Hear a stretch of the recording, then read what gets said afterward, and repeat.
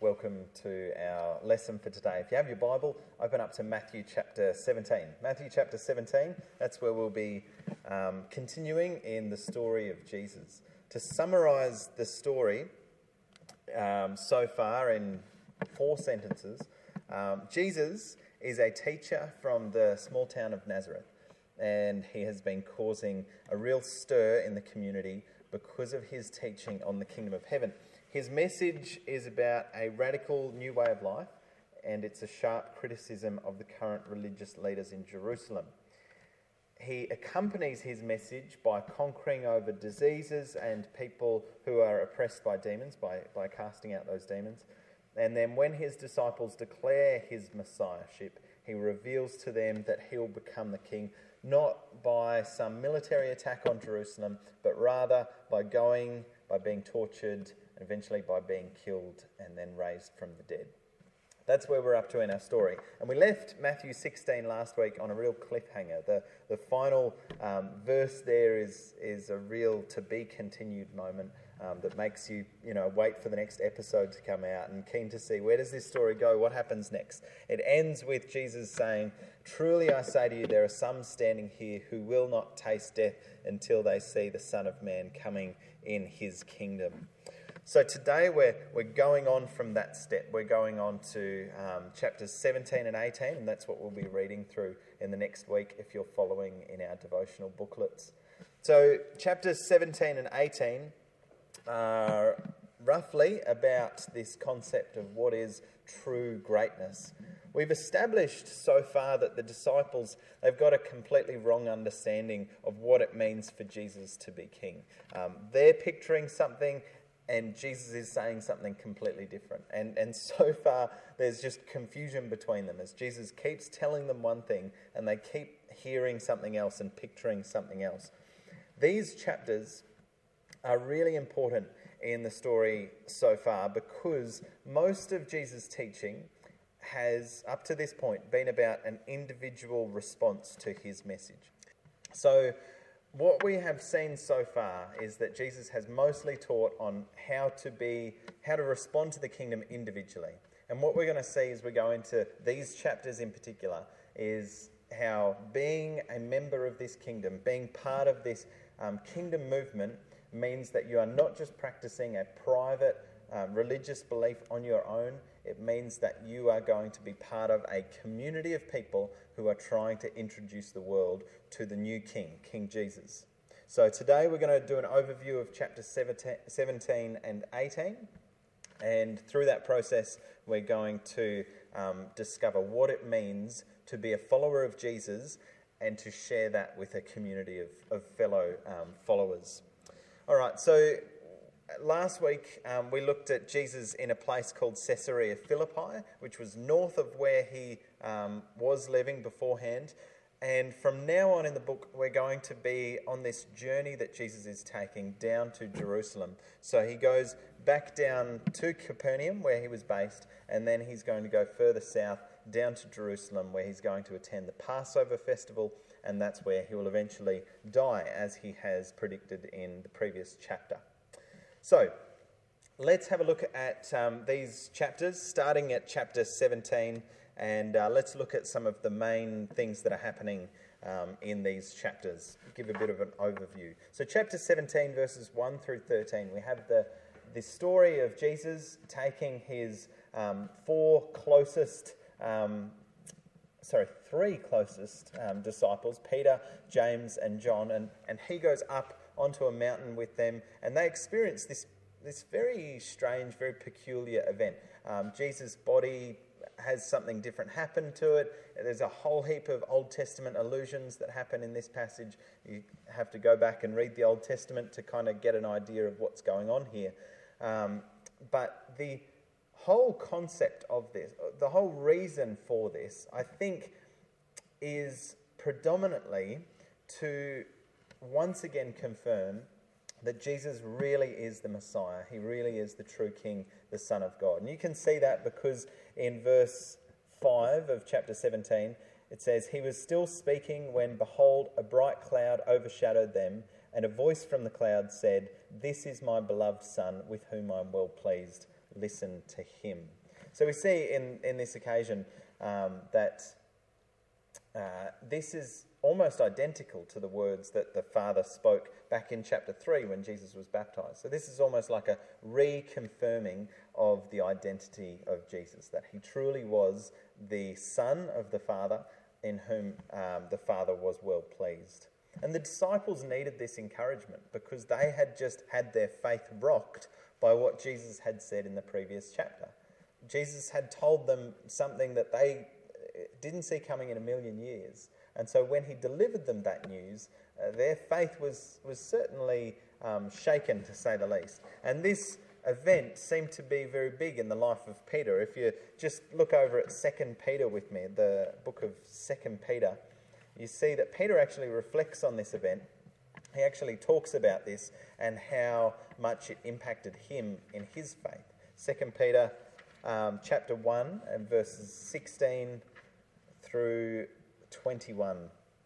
2 Peter chapter 1, starting in verse 16. For we did not follow cleverly devised myths when we made known to you the power and the coming of our Lord Jesus Christ, but we were eyewitnesses of his majesty. Peter says, I'm not telling you a lie. This isn't some fable that was concocted here. I guarantee this is the truth. He says in verse 17, for when he received honour and glory from God the Father, and the voice was borne to him by the majestic glory, this is my beloved Son, with whom I am well pleased. We ourselves heard this very voice, born from heaven, for we were with him on the holy mountain, and we have the prophetic word more fully confirmed, to which you will do well to pay attention, as to a lamp shining in a dark place, until the day dawns and the morning star rises in your hearts.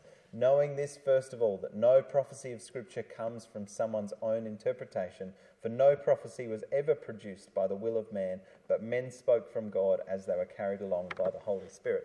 Peter says, that time on the mountain, that confirmed to me that what happened was really true, and we saw it. It's interesting to see what Jesus says in verse 9 of Matthew 17. Matthew 17 verse 9, it says, and as they were coming down the mountain, Jesus commanded them, tell no one the vision until the Son of Man is raised from the dead. And so Peter, having witnessed this, he obviously holds on to this as a great sign of confirmation that what he believes about Jesus is really true, and he delivers that to others after Jesus is raised from the dead.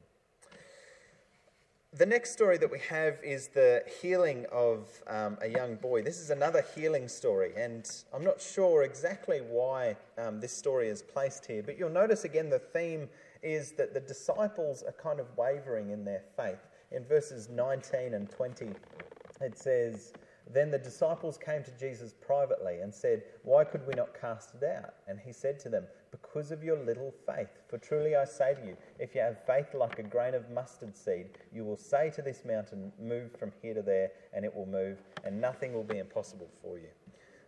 The disciples had their faith really shaken in the last chapter, and now we see Jesus is trying to reinstill in them that their faith is it's true, it is confirmed, it is on a solid foundation.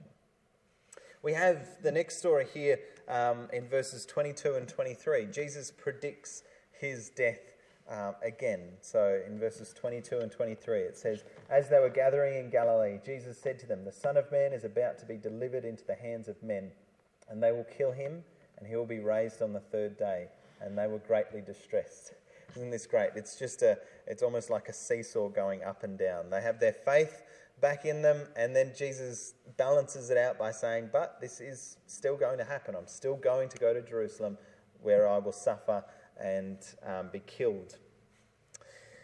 In verses 24 to 27, chapter 17, verses 24 to 27, we have this story of the temple tax. So there are some Jews who come to Jesus and ask him if he's going to pay a tax that was due.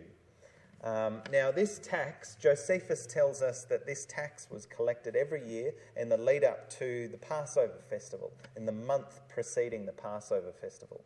So Jesus is going to be killed at the Passover festival, so we know that from this point on in the story, this is covering a month leading up to when Jesus was going to be killed.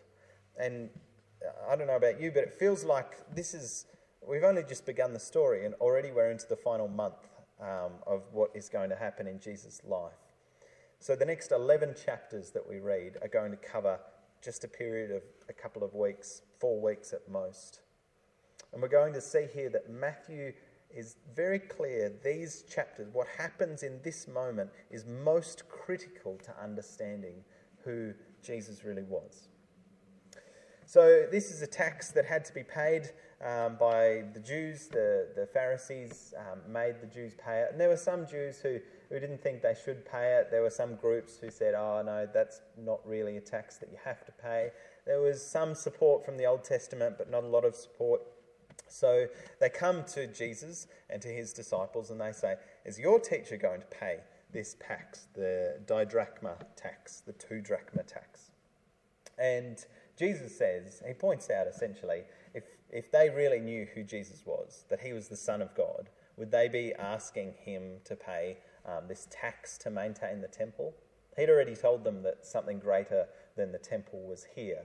So should he really pay the tax? Well, you wouldn't ask Jesus, the Son of God, to pay this tax to go towards the temple. But a really important thing happens in verse 27. In verse 27 it says, however, not to give offence to them, go to the sea, cast a hook, take the first fish that comes up, and when you open its mouth, you will find a shekel. Take that and give it to them for me and for yourself.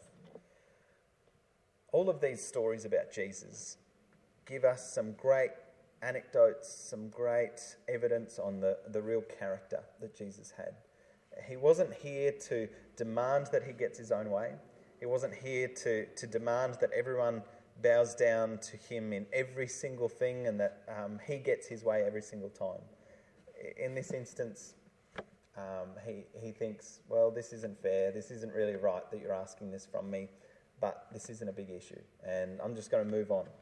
Jesus knew when to stand up and make an issue out of things, and he knew when to sit down and shut his mouth and just allow things to go on. Do Christians always know when to make a big deal out of something and when to just let it go? Absolutely not.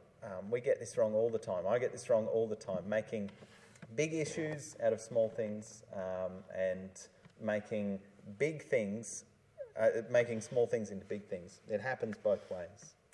So this is I think this is a great story to say, let's be more like Christ. Let's make sure if there's something in my life right now that I'm making a big deal out of, that I'm really planting my feet in the ground and firmly saying I can't be moved on this topic, maybe it's time for me to read about Jesus and say, there were some things that he just let go, that he said, that's not a big deal, let's just go with it. Okay, now let's get into our real core text for today, and that's in Matthew 18, verses 1 through 9. Let's read verse 1.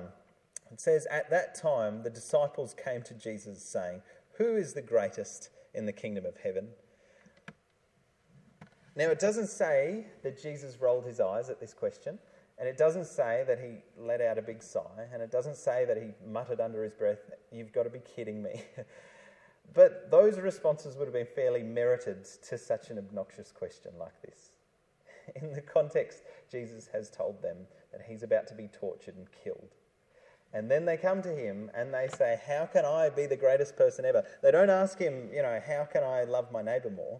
How can I also give my life in self-sacrificial love for my enemies?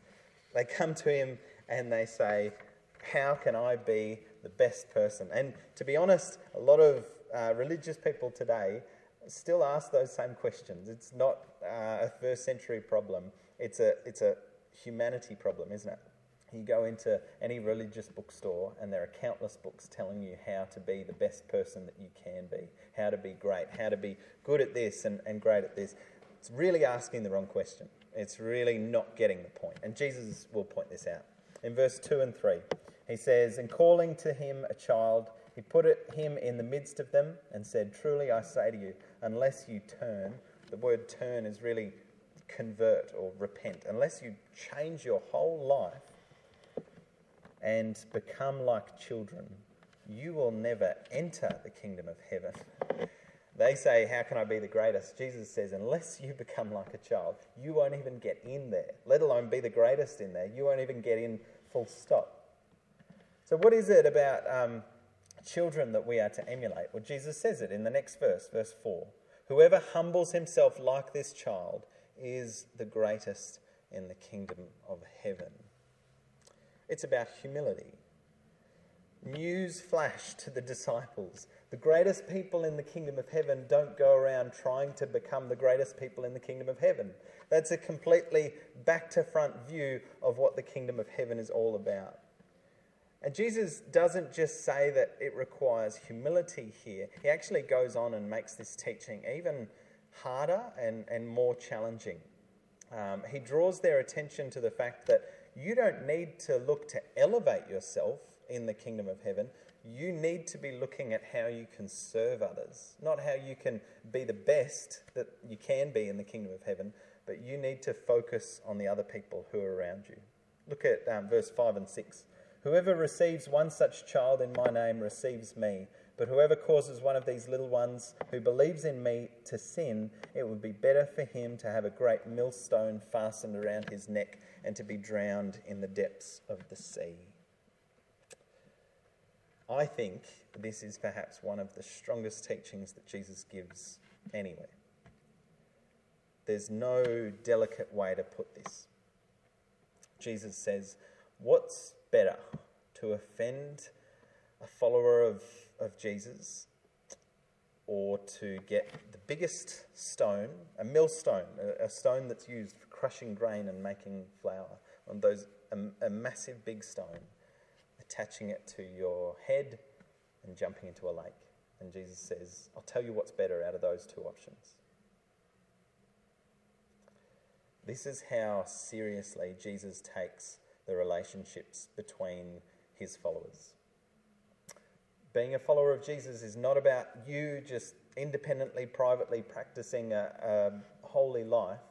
It's about you being involved in a community of people who are flawed and who are imperfect in many ways, and your job is to, as much as possible, encourage and lift them up, serve them, and do anything you can to not cause them to stumble. This isn't easy. This lesson probably should have come with a rating attached to it. This is really heavy stuff. This is Jesus saying you can't just get a free pass when it comes to your fellow Christians. You can't just say, I don't get along with brother so-and-so, that's okay. I don't get along with sister this. We have arguments. I know she doesn't like it when I do this, but that's just how it is. Jesus is saying, no. You know what? That's not an option in the kingdom of heaven. You can't just go around and offend people. There's a better option, and it involves millstones and lakes. He says in verses 7 to 9, woe to the world for temptations to sin, for it is necessary that temptations come, but woe to the one by whom the temptation comes. And if your hand or your foot causes you to sin, cut it off, throw it away. It is better for you to enter life crippled or lame than with 2 hands or 2 feet and to be thrown into the eternal fire. And if your eye causes you to sin, tear it out and throw it away. It is better for you to enter life with 1 eye than with 2 eyes to be thrown into the hell of fire. The Greek word here is scandalizo for temptations to sin. Woe to you who causes a scandal and causes people to be put off Jesus through this. I had a lady last year when we were advertising an event for the church here. There was a lady who got in contact with the church, and she was really angry, and she sent us a really hostile message when we sent out some advertisement. I think it was for the lectureship last year. And she made it very clear in that message that her big issue with religion was the scandals that had occurred, especially in the Catholic Church, but in other religious institutions, with regards to powerful men who were meant to represent God, abusing and doing awful, such unchrist-like things to innocent young people. And When I first got that message, I was kind of upset at her for sending that to us. I said, that's not our fault. We can't control the abuses in an institution that we're not involved in. That's not our problem. But I do understand that these things upset people deeply. And Jesus is not upset with her, the lady who was upset about all this. He lays the blame at the people who are causing the temptations to sin. The scandalizo, when you see Christianity and the name of Christ dragged through the mud in the news and the media because of the actions of people living an immoral, unholy life, people thinking that they can get away with sin and then getting caught with it. Jesus says, I tell you what's a better option than that. Let's not sugarcoat Jesus' words here. He makes it very clear that causing other people to stumble is completely unacceptable. And the tragedy of all this teaching is that you and I can name half a dozen people off the top of our head who have become disillusioned with following Jesus because of the scandalizo, because of the stumbling blocks that others have put in their way. Maybe you are even disillusioned right now in your faith because of the actions of someone else. And look, people will be offended by the words of Jesus. Jesus does lose disciples left, right, and centre. But the point here is unmissable. Don't ever do something that will cause someone to stumble that's not necessary. This is a big warning to anyone in their life who has sin that they're not dealing with. If there's something there in your life, there's some kind of sin that you're just letting float under the water, no one else is noticing, seems to be going okay, nobody knows it, just you. Firstly, it will be revealed one day. It's not a question of if, it's a question of when. Secondly, you know that these things come out. We live in a world where things get exposed, where you can't keep secrets, you can't keep these things for too long. And when they do get exposed, people get hurt in the process. And you have to ask this question, is indulging in that sin really worth stopping someone from following Jesus? Jesus says, nope, better to go find a millstone in a lake than to let that happen in your life. Let's make this very clear. Jesus is not advocating that anyone actually kill themselves here. Jesus is never saying that suicide is a good option. He's bringing up death as an option not because it's a good thing, but because it's a terrible, terrible thing, and yet there is something still even more terrible. This is one of Jesus' classic word pictures where he's pointing to something that is so severe and so intense to try and get you to understand how important this is to him. He's talking about cutting off limbs. He's talking about death because he wants you to understand that this teaching is critical if you're going to be a follower of his. And he follows it up by giving the story of the lost sheep. We value some people, and then to others we say, they're just not that important. Jesus says every single person is important. Even if I have 99 sheep here, I'm going to go searching over the hills to find that one sheep who is lost. Let's never treat people as if we can just say, well, at least I'm not offending 99% of you. We have to value every single person. And then he finishes by talking about forgiving one another in verses 15 to 35. This is the ultimate call to action that Jesus gives. You need to forgive each other if you're going to live in this community called the church. You need to be able to not hold things against each other, not grow in resentment, but rather freely forgive others and help them as much as possible to find a relationship with Jesus. Colossians 3 and verse 10 talks a lot about this. From verse 10 to verse 14, we have all sorts of ideas of what life looks like in the church. And it says that there's no Gentile and Jew, there's no circumcised or uncircumcised, no barbarian, Scythian, slave or free, but Christ is all and in all. And if we treat everyone like Christ is in them, then we will treat them with dignity and respect. Therefore, as God's chosen people, holy and dearly beloved, clothe yourself with compassion, kindness, humility, gentleness, and patience. Bear with each other. Forgive one another. If anyone has a grievance against someone, forgive as the Lord forgave you. And over all these things, put on love, which binds them all together in perfect unity.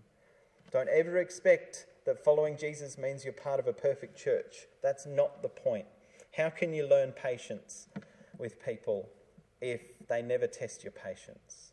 How can you learn to show unmerited love to people if they always merit your love? How can you learn to forgive people if they're not wronging you in the first place?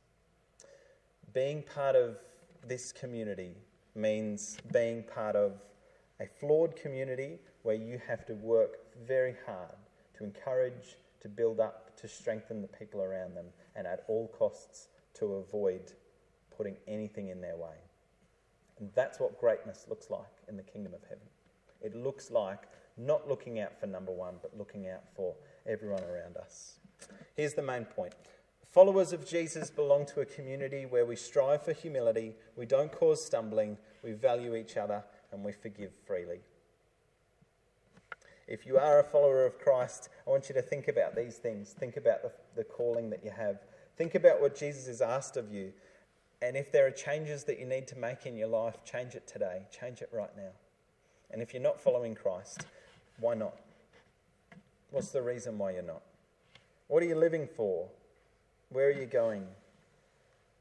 Why don't you think about changing that today? Why don't you think about joining this imperfect community called the church? People who will fail you and let you down, but people who, at their heart, are trying to help you to know Jesus, to come into contact with him, and to help you find that eternal life that you so desperately need. Why don't you talk to someone about becoming a Christian today?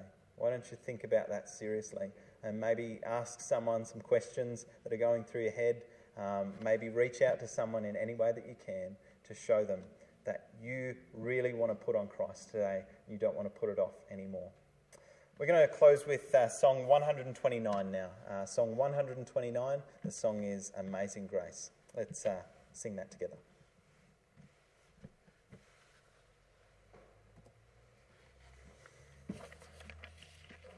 It's okay.